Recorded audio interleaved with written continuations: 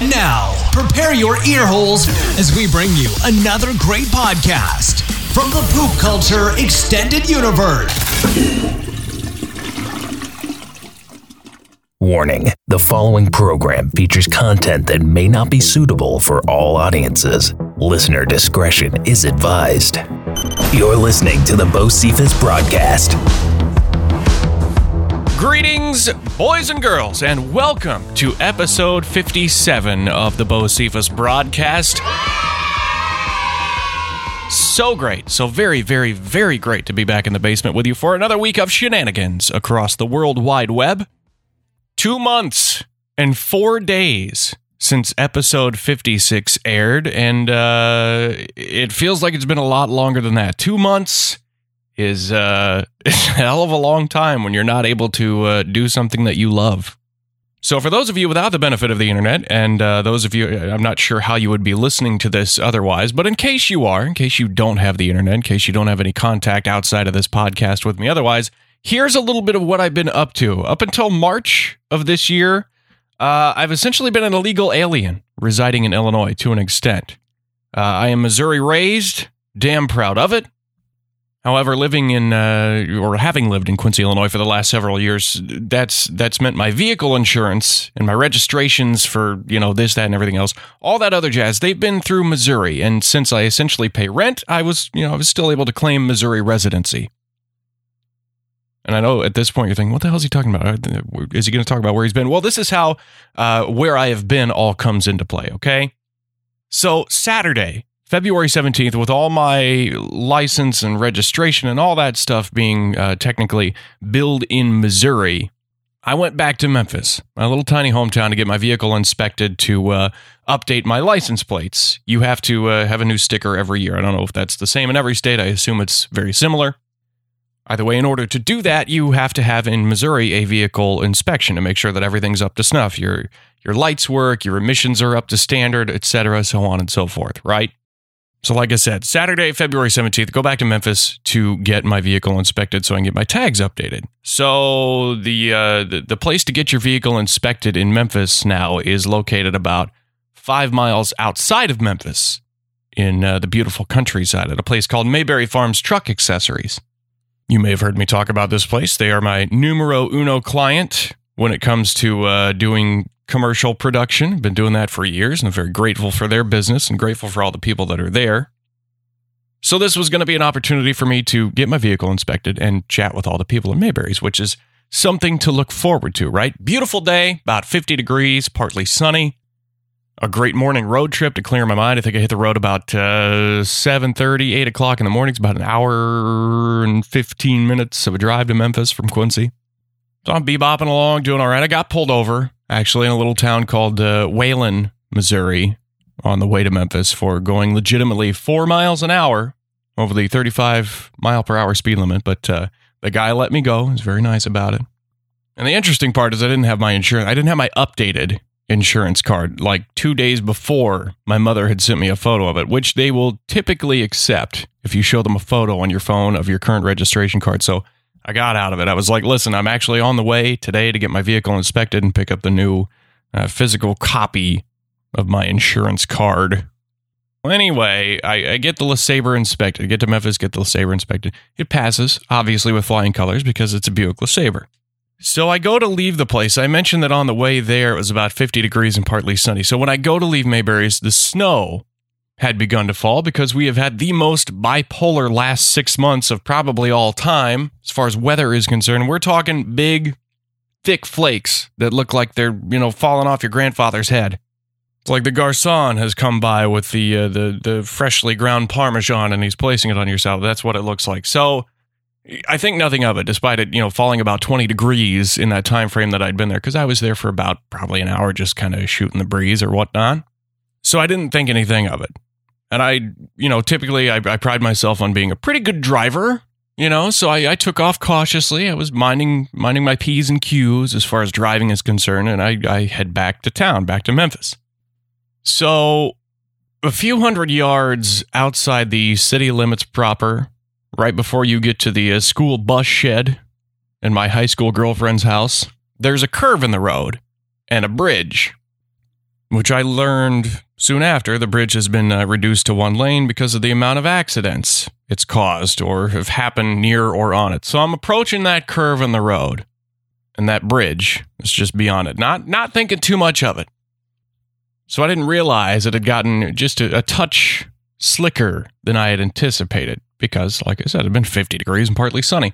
So the car starts drifting to the left, and I kind of panic a little bit, but I kept it under control. We got it fairly straightened back out, and I think, okay, we're doing all right. That was a little scary. Sphincter's a little tighter than it was a couple of seconds ago, but we're good. We're okay. Should be in the clear, going about 30 to 35. All right, we'll slow it down. We'll be a little more cautious as we make our way back to town. Wrong. The car starts drifting hard to the right. So if this were a ditch, okay, I'm prepared to hit the ditch if I have to, because the ditches otherwise, especially on the right side of the road where I'm at, aren't that deep. Well, that's not the case here. Ahead of me is that bridge, that old-ass, terrifying bridge. And below it, about a 10 to 15 feet drop. And sure enough, I'm not about to take a small ditch. I'm about to go balls deep into that ravine. So the car is, at this point, it's fully out of my control. And I'm pumping / standing as much as I can on the brakes, hoping to everything holy that I can get this car to come to a stop before I pull a full, Thelma and Louise. It ain't happening. Not going to happen. At this point, my arms are fully locked out. My back is pressed firmly into the leather-wrapped, luxurious comfort of the 2004 Buick LeSabre Limited with GM's critically acclaimed 3800 V6 engine, and I am uttering just about every swear word known to man as I careen off the approach of this bridge. And I'm pretty sure I said shit more times than I've ever said in probably the last 6 months to 12 months. So I am fully bodily erect, just shit, eyes closed. Just thinking this is it. This is going to probably be a hell of a ride. So evidently, on the way down, I managed to not only take out a road sign, also missed the carcass of a dead deer, and I managed to land the car just so perfectly that it made the tow truck driver earn his paycheck, not only for that day, but probably for the entire week. And from what I've been told, I did indeed take a hell of a ride. I remember sliding off the side of the road, and that's honestly about it. Like I have recollections of that all. It's like time completely slowed down, and I was taken, to somewhere else mentally. I don't think I passed out. I might have blacked out. I don't know what happened. I remember starting to go off down into the creek area, but other than that, it was all kind of a blur. Like I said, I don't think I lost consciousness. I didn't have a concussion, anything like that. I do remember a lot of loud crunching and crashing. The next thing I knew, something smelled like it was on fire. There was an airbag in my lap. The other airbag in the passenger seat was deployed. And my back was in like the worst pain that I've probably ever felt in my life at this point. It felt like it was on fire. And it hurt. Like bending down to not only find... but pick up the phone on the floorboard, it was excruciating. But luckily, I was able to do it. And the first call, obviously, was to my mother, which is a call I'd have rather not made, due to the top-tier anxiety that courses through my family tree, like drugs through the U.S.-Mexican border. But I got the call into Mom, and like I said, it's a call that I'd have rather not made due to the fact that I never want to worry or terrify this woman more so than I have to. But let me tell you something about this point in the situation, though. Let me tell you why I love my hometown. Let me tell you what's special about Memphis, Missouri. Fate was on my side that day. Somebody was watching over me. Whatever you believe in, if it's a higher power, luck, fate. Like I said, whatever you believe in was in full effect that morning. Across that bridge, before this whole accident happened, sat a couple of folks who, either fortunately or unfortunately, depending on how you wish to look at it, watched this all unfold, watch me go from left to right to disappearing beneath that bridge. And those folks were Randy and Tanya Harrison. Now, Randy and Tanya used to own a business where a Dollar General now stands just behind Memphis's historic landmark restaurant, Keith's Cafe, which you need to go to the first chance you get, if you've not already done so.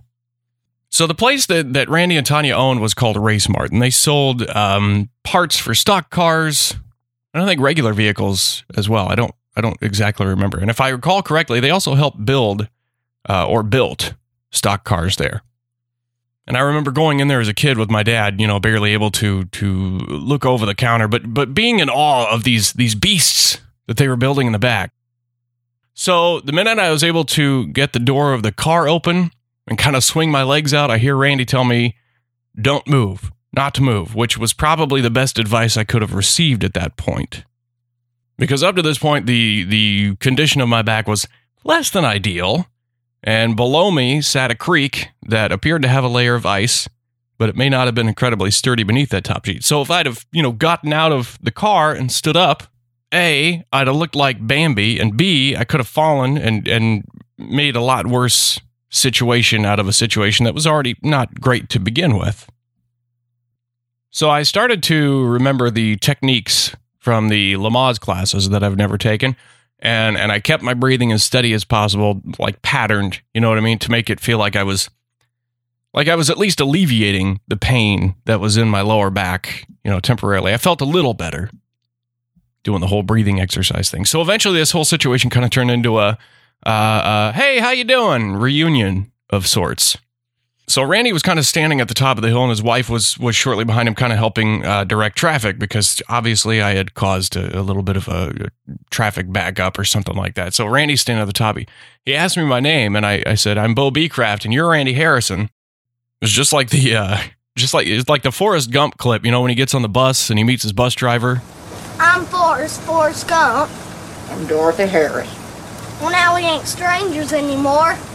Damn near just like that. So Randy says, "I didn't recognize you with the shaved head and the beard." So obviously I've been away from Memphis for far too long. But shortly after, again, as fate or luck or whatever you want to call it would have it, my cousin appears at the top of the hill at the corner of the bridge too. And she yells to see if I'm okay. And I look up and, likely looking like the baby is crowning at this point. I wince and exhale and I muster out "It's me, Phoebe." So Phoebe and Sean, who are my cousins, had been en route to their family farm, a legitimate mere mile or less away from where this had all gone down. So Phoebe actually got me my job as a dispatcher at the Scotland County Sheriff's Department, where she was kind of the head honcho of the dispatchers at the time. So she knew who to call at that point, which again is a stroke of luck for me, who's down in this creek looking like he's about to give birth on the side of a Buick LeSabre. Next, down the hill slides Brian Whitney, who is the sheriff's deputy and one of my favorite people that I worked with at the sheriff's department. Now, Brian makes his way all the way down the hill. He's the first person down there to, make sure that, or at least check, to see what kind of condition I'm in. So again, it's this, continued social mixer with injury undertones at this point. So it's great to see all these people. Granted, I'd much rather see them under different circumstances. But at this point, if I recall correctly, the ambulance has arrived, also to the soundtrack of more sirens in the distance. And this is the point where I tell you why I love Brian Whitney and loved working with Brian Whitney. One of the first paramedics, I believe, hollers down, "Is there any way that he can walk up the hill?" Keep in mind, this is 10 to 15 feet down. There's nothing but probably 10 feet across of ice in front of me. So they ask if I can walk up this hill. And this is, like I said, why I love Brian Whitney. He yells back up the hill, "No, his back is fucked." and immediately after, he turns to me and he says, "I'm sorry I had to say that. Sorry I had to cuss, but that's the only way that they'll understand." Classic. So now these medics and first responders are tasked with coming down this hill 10 to 15 feet below this bridge, crossing the ice, and trying to maneuver a 6'3", 230-pound man out of a vehicle without further injuring an as-yet undiagnosed back injury. So on top of that, they're going to have to figure out how to stabilize me on that plastic gurney thing on the backboard. And then they're going to have to figure out how to keep their footing on the ice, of which they're not sure the thickness or the stability, and then get me up this hill that's also covered in brush and snow. So they got to do all this before they can even think about getting me into the ambulance. And again, more familiar faces from Memphis are starting to show up as these big-ass flakes of snow continue to fall and the temperature continues to drop. So at this point, there are tears. I'm starting to get tears because largely, due to the pain. But I think in reality, I started crying because I'm so grateful for the people that make up my hometown, and I was so grateful that my life was in the hands of these people that I've known since I could walk and talk. And I don't remember, nor could I see everybody that was involved in the process of getting me out of this freaking ditch. But I am beyond grateful and forever indebted to all those folks. And eventually, they eventually got me out. They got me up the hill with what I'm sure was a lot of trying, because at that point I'd kind of closed my eyes and let my mind wander off to some other place that wasn't there. And they got me to the ambulance. And the interesting thing here is that I know where I am location-wise in relation to the hospital. Memphis is not a large town, so I know that I'm a short distance away from warmth, for one, because I'm freezing my ass off at that point, and hopefully some sort of gigantic-ass painkiller. But I felt like I was in that ambulance forever. So they're hooking me up to all the vital reader things and this and that, and like anxiety in my family, bad veins are also a large part of the lineage. So it took at least a couple tries in the ambulance to get me hooked up to the IV. So once they get there, everything's got to go. And I'm talking about clothes. Now I'm wearing, as luck would have it, possibly my favorite flannel shirt, my boots, which are my casual footwear of choice, my Carhartt coat, and a pair of jeans that, despite being, moderately high waters these days, are well worn. They're comfortable. They're broken in. But it's all got to go. So one of the medics, carefully removes the laces from my boots and reminds, one of the other ones reminds me, you got to be careful. We don't know what kind of shape this guy's in. So be careful when you take the laces out and take the boots off. So the other one starts cutting my clothes off. Some of my favorite clothes, just sliced up. And the worst part is the insult to the injury, as far as this point is concerned, is that they're not shredded. They didn't, just go all willy-nilly with the scissors to get these. They've got to be delicate, a steady hand. It's imperative to these medics at this point because they don't know the extent of my injuries. So, like I said, insult to injury is that these clothes are not cut to shreds. They're neatly cut. It's heartbreaking. They're neatly... It'd be different if they had to shred these off. It looked like they took a steel chainsaw to them, but no, these are like calculated, nice, straight cuts of some of my favorite clothes. Devastating. So now I'm essentially naked, save for my underwear, which luckily they're clean. I showered that morning. Shower every morning, just in case you're wondering. I'm not a disgusting, filthy bag of dirt. Fairly hygienic. So anyway, I'm laying in my underwear in the back of an ambulance, which isn't much warmer than the 20 to 30 minutes I'd spent sitting on the edge of the car seat waiting for them to figure out the exit strategy for me. My toes are freezing, and now, on top of that, they're using my nipples to shape diamonds.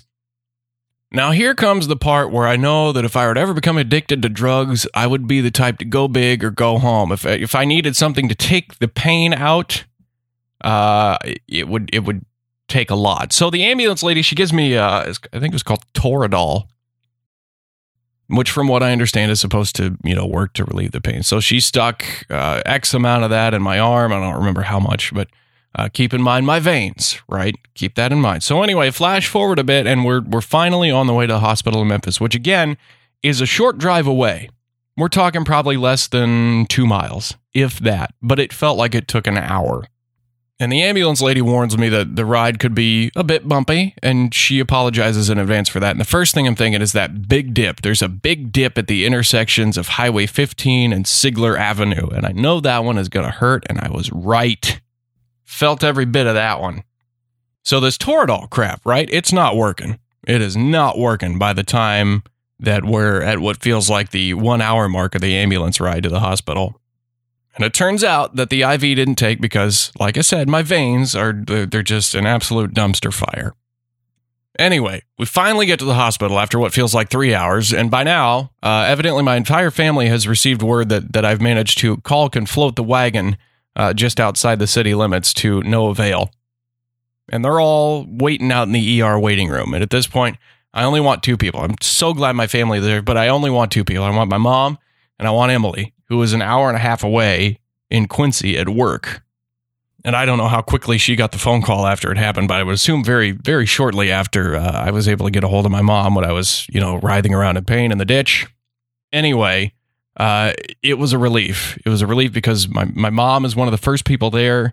My sister is with her as the second. And that right there was a great substitute for the Toradol that had either worn off or never taken from the get-go because of the shitty veins. So that was a relief. But by now, I've been at the hospital for about 10 minutes, and I've pretty much run them out of warm blankets to wrap around my feet, which luckily hadn't been toe-tagged to that point. I was still alive, still kicking.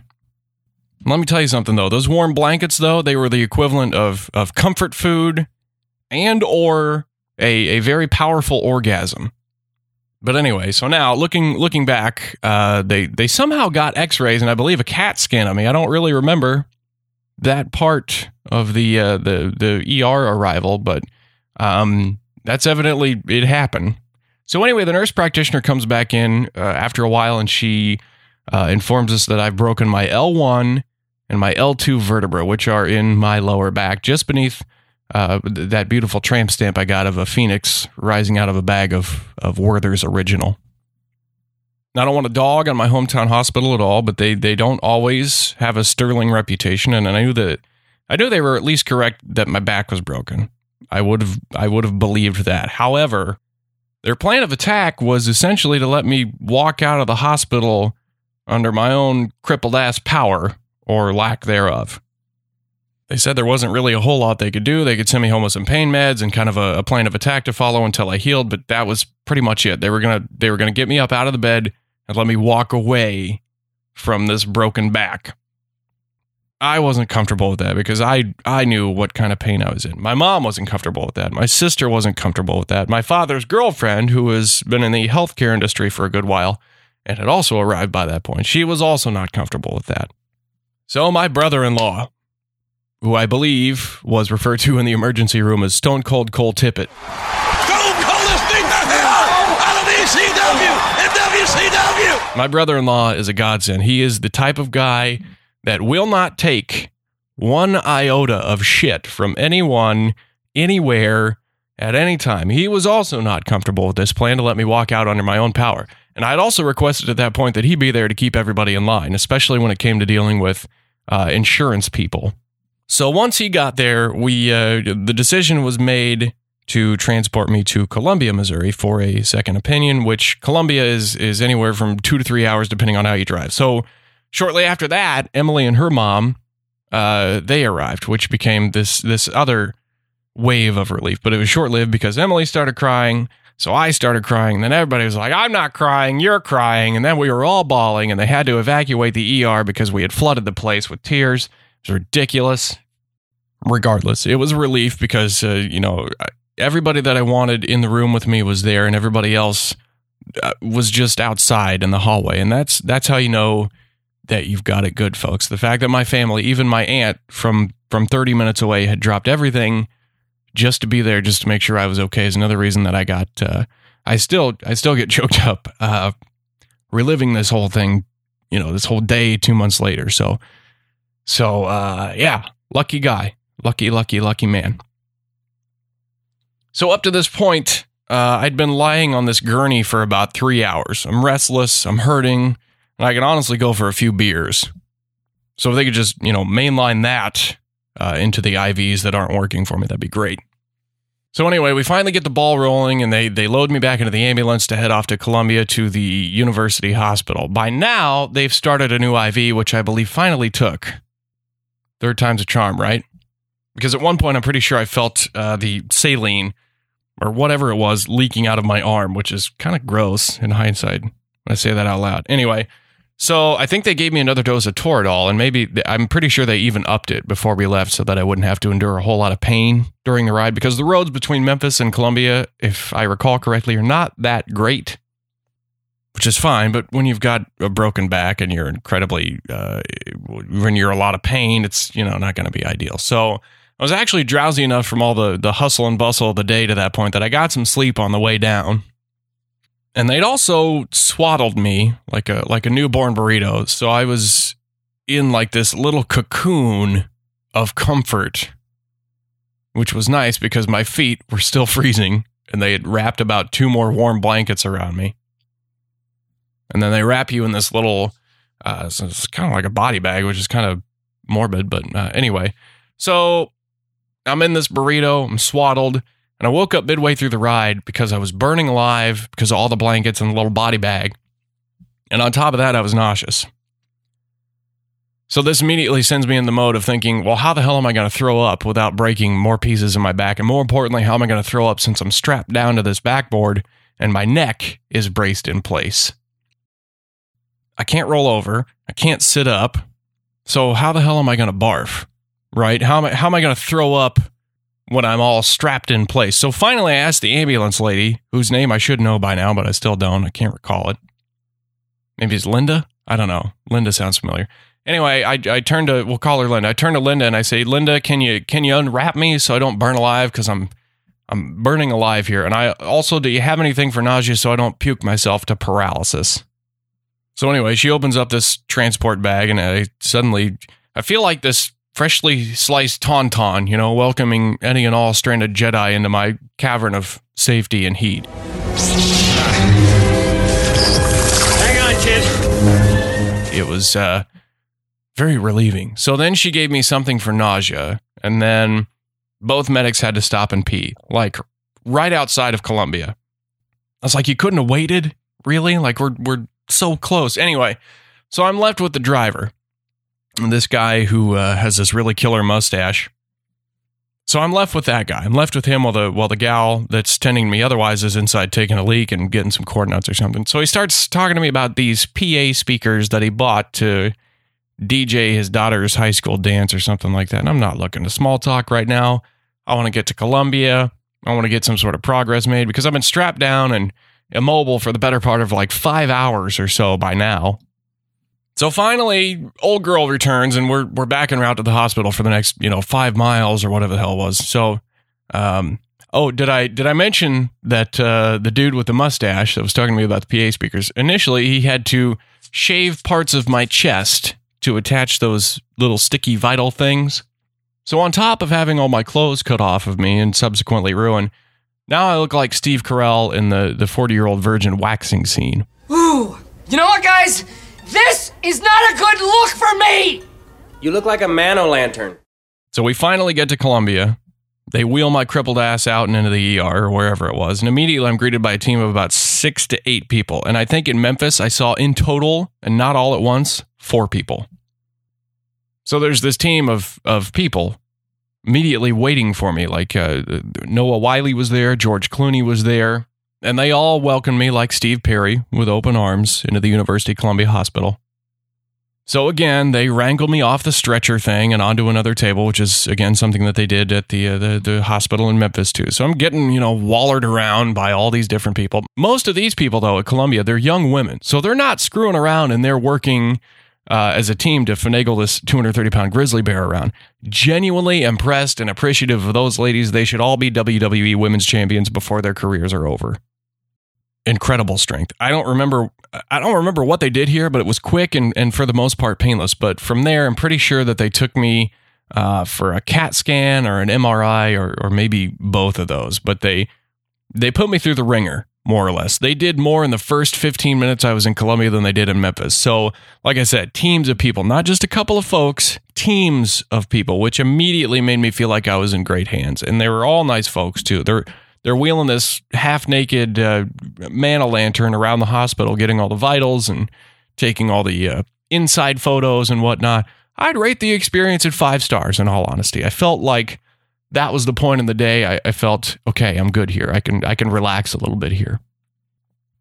So eventually they get me into a room of my own, and they get me into one of those hospital-grade Craftmatic Model 2 adjustable beds, and it's heaven because I don't have that plywood strapped to my back anymore, and my neck is free to roam as a Southwest customer. And even better is the fact that they've got Captain America: The Winter Soldier. It's on FX.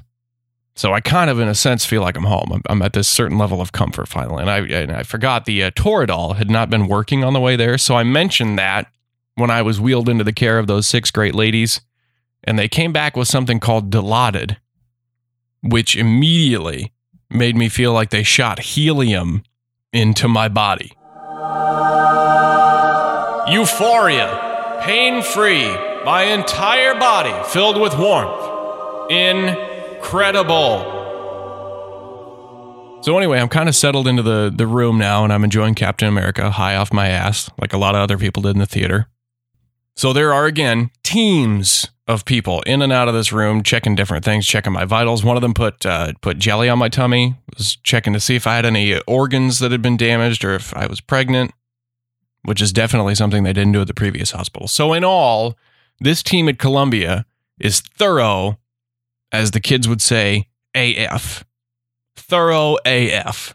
I was an Allstate customer at this point. Are you in good hands? And then shortly thereafter, the family gets there. Emily's there. Mom is there. Sister's there. Stone Cold Cole Tippett, my brother-in-law. The number ones, the people that I want there, the people that I don't want anybody. Well, I mean, I'd welcome anybody else, but these are the people that I want there. My numero uno. So at some point, this gal came in and she had to wheel me away somewhere for something, right? And such was the case kind of throughout the night. But she had the audacity to say to me, this young woman, she said, "Please don't judge my driving." And I simply responded, "As long as you don't judge mine." Because I'm not sure if she realized I had totaled a 2004 LeSabre early in the day or not. So for her to ask me not to judge her driving, it's just absurd. It's asinine. So anyway, I think she wheeled me off to get more x-rays. So she wheels me into the x-ray room, and these two young gals were in charge of getting those for me. And at this point, I had been lying supine for about 12 hours, lying down for 12 hours. And I still had nothing on but my underwear. And to my knowledge, they were still clean. No accidents had happened between, time of the accident and by the time that I had gotten there up to this point.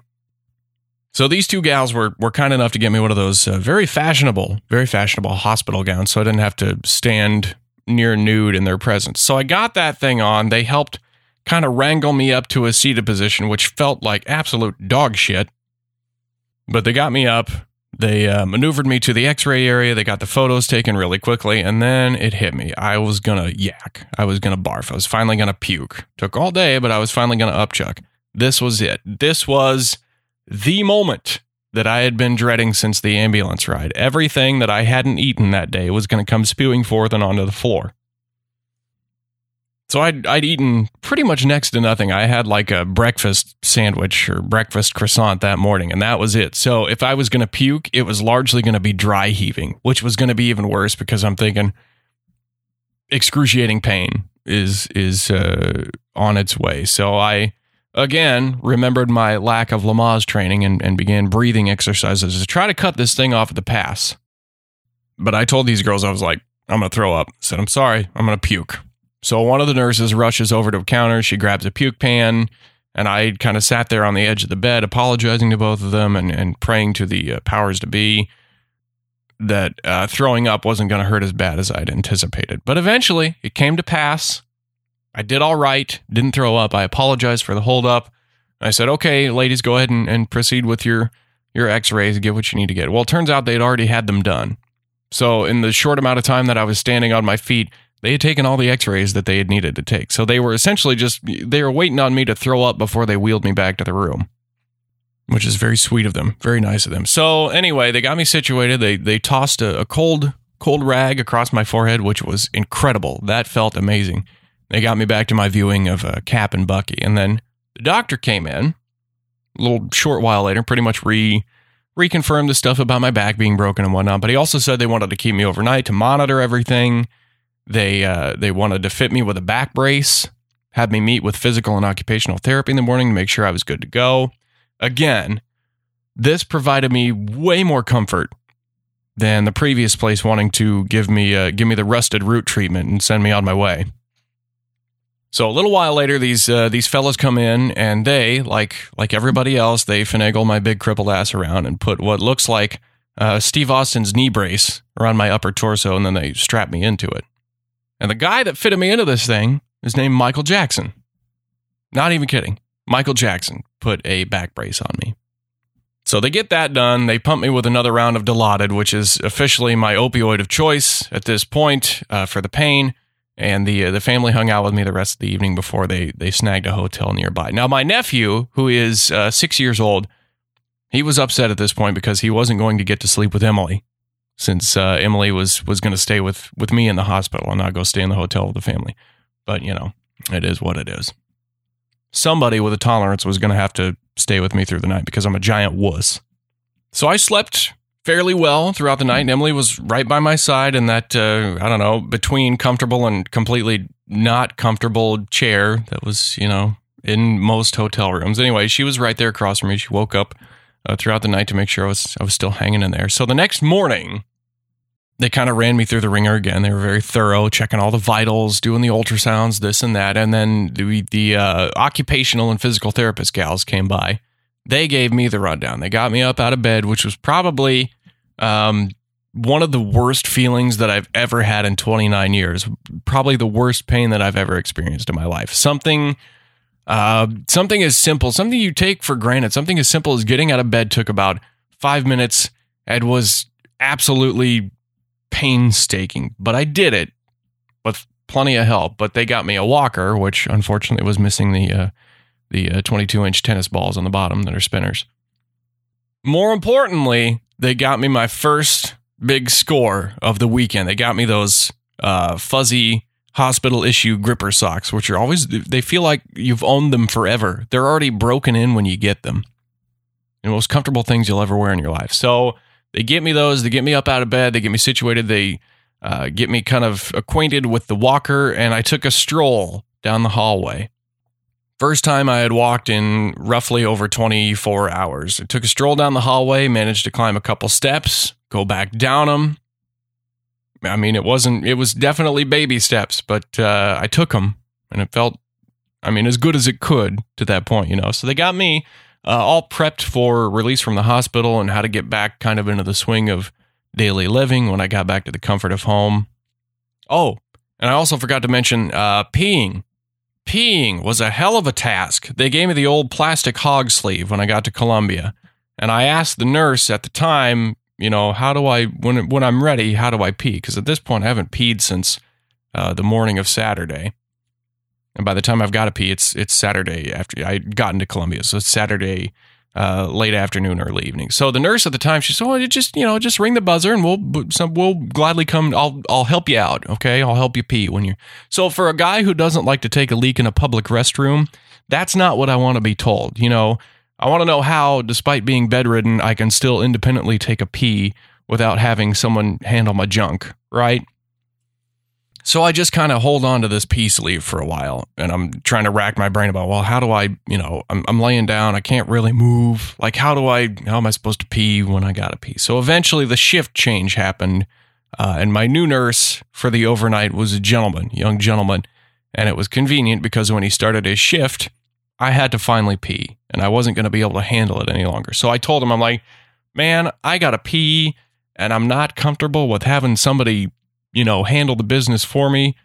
And luckily he said, just kind of get it out, situate it, put it in the thing, and just let it happen. So that's all I needed to hear. I finally managed to situate it and took about a 30-minute piss. Peed so long that I thought I was going to have to top that one off and then call the nurse to get a second gallon to completely get the job done. Luckily, it stopped before I had to hit the call button. So now, next to my bed is a hog sleeve of fresh juice, ready to meet Emily and the rest of the family when they get back from grabbing some dinner. Nightcap, anybody? So from that point on, everybody had to leave the room, and the privacy curtain had to be drawn when I had to pee. But it was definitely better than holding it in. And or pissing my lack of clothing. So that was the peeing part of this journey. Anyway, they finally came in to give me the release Sunday morning, the day after all this, what seemed like a week from the wreck to this point. They pumped me full of Dilaudid one last time to get me through this 3-hour trip back home to Quincy. They wheeled me through the hospital in this baller-ass wheelchair, and I got into Mom's Chevy Traverse, or whatever it is, which was a bit trying. It's a bit nerve-wracking, honestly, to get into a vehicle again after that.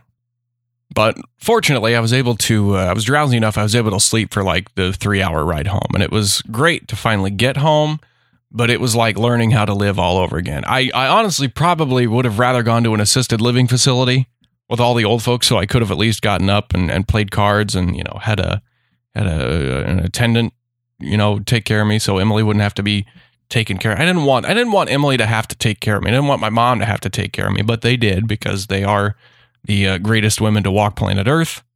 But anyway, one of the first things I wanted to do when I got home was just go to bed. I wanted to go lay down in my own bed and be comfortable. So you got to do what they call the log roll technique to get in and out of bed, which became incredibly frustrating and was cause for several tears and a lot of frustration for the first couple of days. So, like I said, the tears were not only due to the immense pain, but also because by the time that I had log rolled my ass into bed, I was crooked and uncomfortable. So I'm laying diagonally on this bed after I've done all this work to try to just lay down. And then I'm in my own bed, I'm home, and I'm uncomfortable because I got this brace on me, which couldn't really be removed.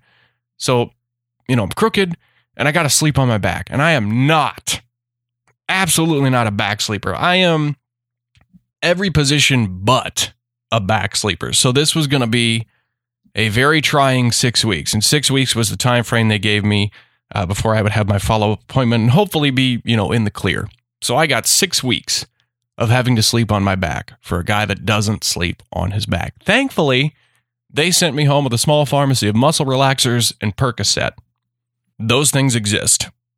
And I'm definitely very grateful that they do. And I'm grateful that they sent me home with them. But the thing that sucks about all of this is it's not the broken back or the pain. I mean, don't get me wrong, those both suck beyond belief. But the most frustrating part of all of this was the loss of independence. You need help to get in and out of bed, to get comfortable, to go to the bathroom. Somebody has to be right behind you when you take 2 steps. I mean, eventually someone's going to have to help me give me a bath or a shower. Eventually some sort of system is going to have to be in place for me wiping my ass, which is probably the worst of all. But again, my family came in clutch here. They brought me one of those crapper chairs. It's like an elevated toilet seat. It's got legs and arms on the side of it. It's like a camping chair, but it's got a pooper seat on it, right? So they brought me one of those. And they also brought me a shower chair, which was a bridge I wasn't quite ready to cross yet, for lack of a better analogy, but I knew I would be at some point. So my family completely prepared me for equally the loss of independence, but also the road back to recovery. They helped me in trying to get back to that point of, comfortable everyday living. So again, grateful and very lucky to have such a great family. But anyway, this potty chair, right? The toilet seat with the arms and legs. I've not had any prior experience with these types of things. But here's the thing. Here's the thing about pooping. We all poop. I've come to accept that, yes. Even the ladies poop. But my mother, who also poops, my mother was concerned about me eating and pooping, right? Like almost ad nauseum.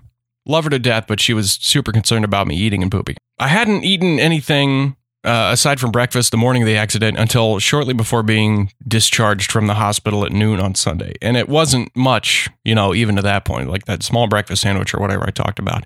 So I really didn't need to poop and I wasn't hungry.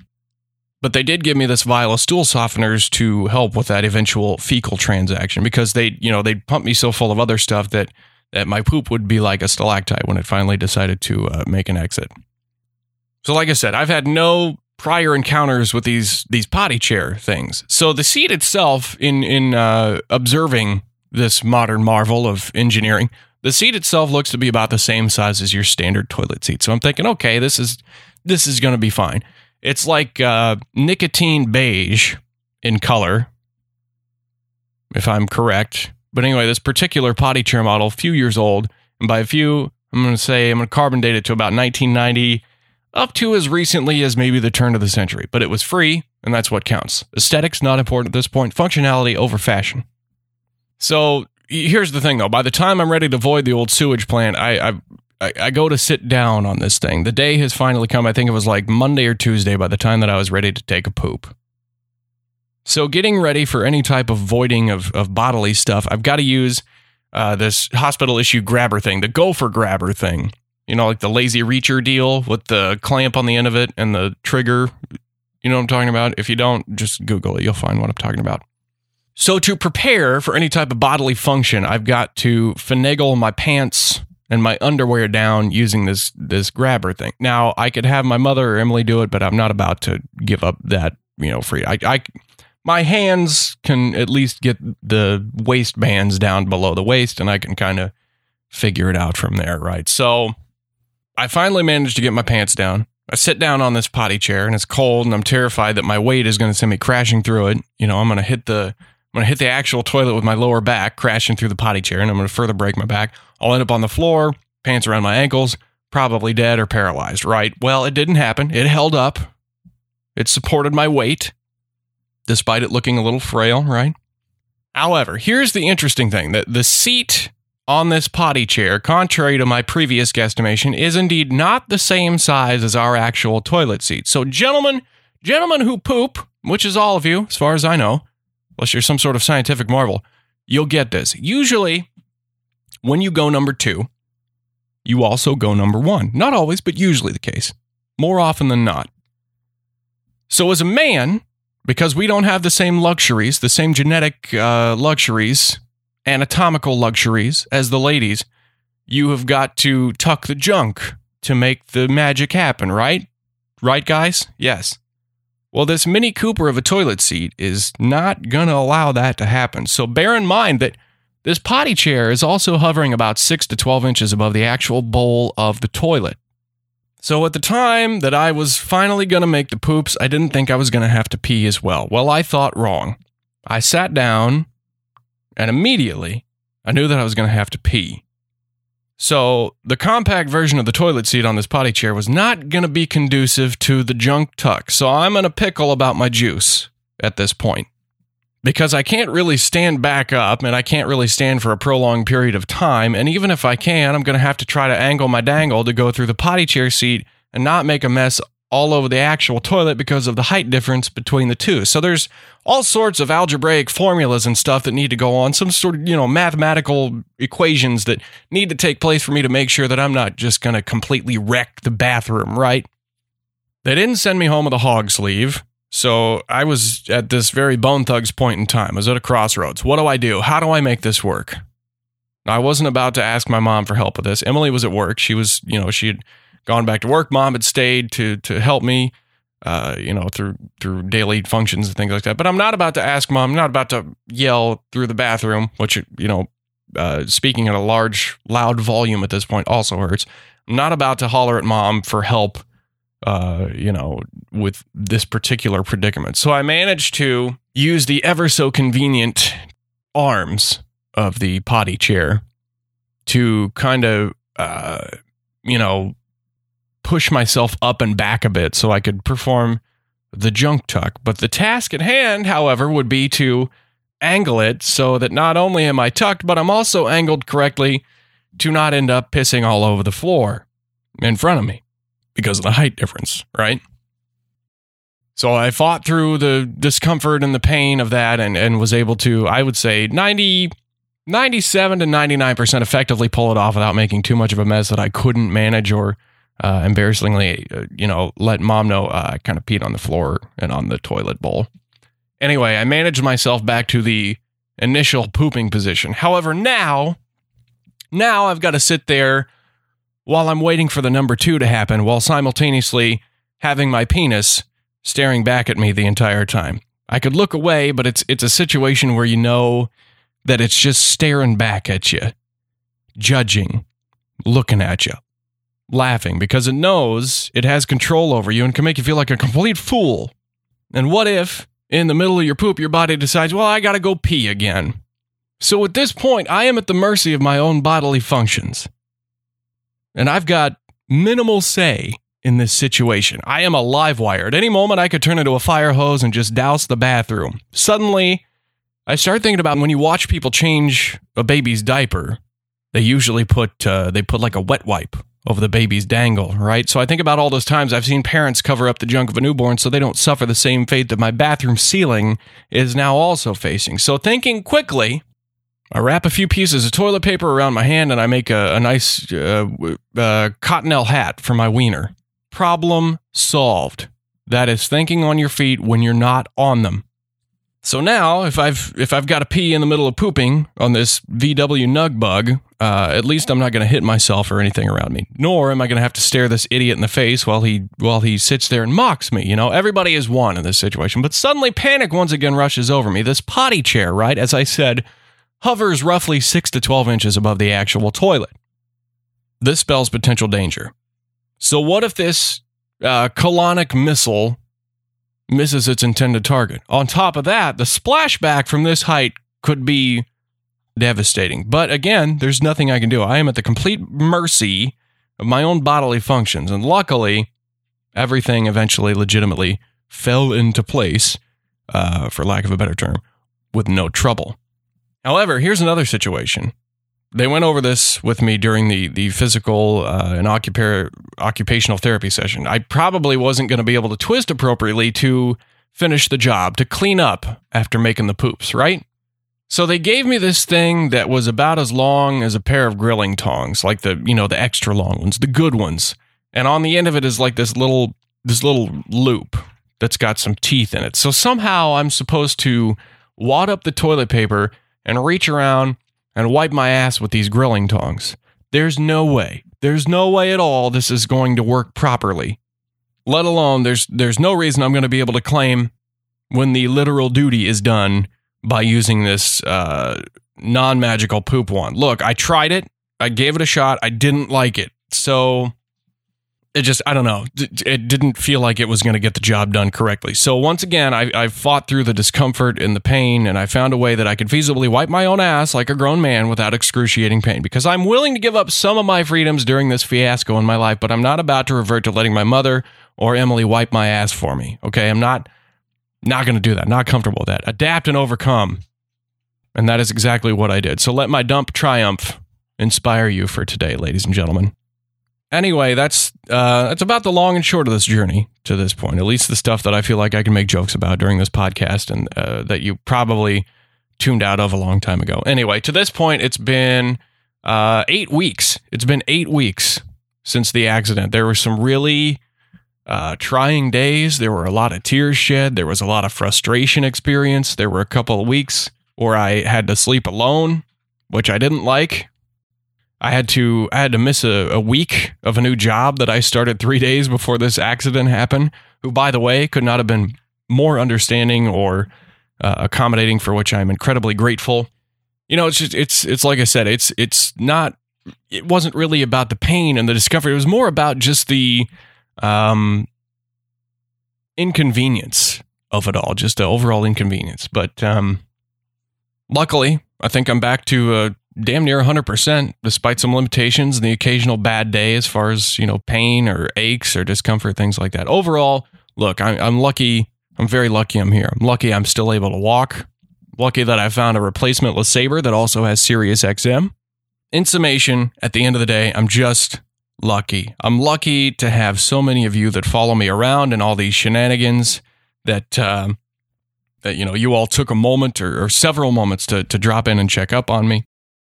I'm just very, very grateful through all of this. And, it would take me equally as long as this episode has to this point to thank all of the people that I needed to thank and would like to thank that have helped me along the way. So I'll save a little bit more time, shave a little bit more of that off, and say thank you all for everything. I am forever indebted and very, very thankful and grateful. Speaking of indebted, I'm also forever indebted with medical bills, it would seem. So I'm in the process of working on official Beaucephus Broadcast apparel. And by that, I mean there's probably just going to be like one t-shirt available for purchase very soon. I mean, one design of t-shirt available for purchase. I'm working on it. I got some leads. I'll keep you posted on that for sure, because I'd love for you not only to purchase the shirt, but also promote the podcast. T-shirt's a great way to do that. You go on a vacation, take your Beaucephus Broadcast shirt with you. Wear it out. Somebody asks you what it is, pull it up on your phone. Make them listen. All right? Simple as that. You can find the latest updates on all that as it develops by following along on the Beaucephus Broadcast social media channels. If you've not done so yet, be sure to give us a like at facebook.com/Beaucephus Broadcast. Follow me on Twitter and Instagram at BeauBcraft. And of course, be sure to drop a line to BeaucephusBroadcast@gmail.com for any of your Beaucephus Broadcast needs. And lest we forget, let's make use of the Beaucephus Broadcast hotline. People, simply call 872-222-8610 and drop your message, whether you got questions, comments, concerns, hate mail, shout-outs, anything in between. Dial it up, drop a message, and I'll be sure to include it in the next episode. That number again, 872-222-8610. As a matter of fact, before we get out of here, let's go ahead and check the messages for this week, shall we? Hey, babe, it's me. I'm so glad you're feeling better and you're home and your back is tip-top. Can you please put the dishes away? I love you very much. Bye. Long-time listener, first-time caller. I just want to say this. A lot of things make me mad, but one of the most disturbing things that I have is I go into a grocery store. I'm trying to get my pack of smokes. I'm trying to hit the road. Just trying to get on with my day. And the bitch in front of me is playing lotto tickets like she's working the stock market. She's like, give me 3 number 2s. Give me one of those fucking Christmas carolers. I want 2 of the drum dum guys. Yada, yada, yada. Yada, yada. Listen, Brenda, get your shit. Get the fuck out of here. It's lottery tickets. You're going to lose your money. Throw it in the garbage. Get the fuck out of my way so I can get my smokes. By the way, I love your show. Baba Booey. Hi, I was wondering if I could get 1 large pepperoni pizza, hold the cheese, 6 Parmesan garlic boneless wings, and 6 teriyaki wings with the bone in, extra ranch, extra blue cheese, and that would be for Adam C. Thank you very much. Bye. Hi, Bo. This is me, Austin. We probably got into a horrible car wreck, and I think our new helper that we're going to help is going to be you, because you are really hurt. And I hope you get better soon. Bye. There you have it. I have taken up enough of your time by giving you as many details as I could regarding the last 2 months of my life. But we'll get back to business as usual next week. I am returning with a chat featuring one of my favorite artists at the moment, Mr. Patrick Sweeney, who has got a new album arriving very soon. For those of you that just like rock and roll with a whole lot of soul, you are going to love this guy. It was a great chat with Patrick. He really turned this whole experience around. It was good to A, be able to get back down the stairs to the computer, but B, to just have a good conversation with Patrick Sweeney, who definitely cheered me up on a day that otherwise was filled with some pretty, it was one of those days, one of those discomforting days. Regardless, I hope you'll tune in next week to have a listen. That being said, it's great to be back. It feels good to feel good, and right now I feel great, and I'm looking forward to getting back in the swing of the Beaucephus Broadcast. So, I am out of here. We'll catch you next week. You've been listening to the Beaucephus Broadcast. What you just heard was a podcast in the Poop Culture Extended Universe. For more great podcasts, make your way to www.poopculture.com.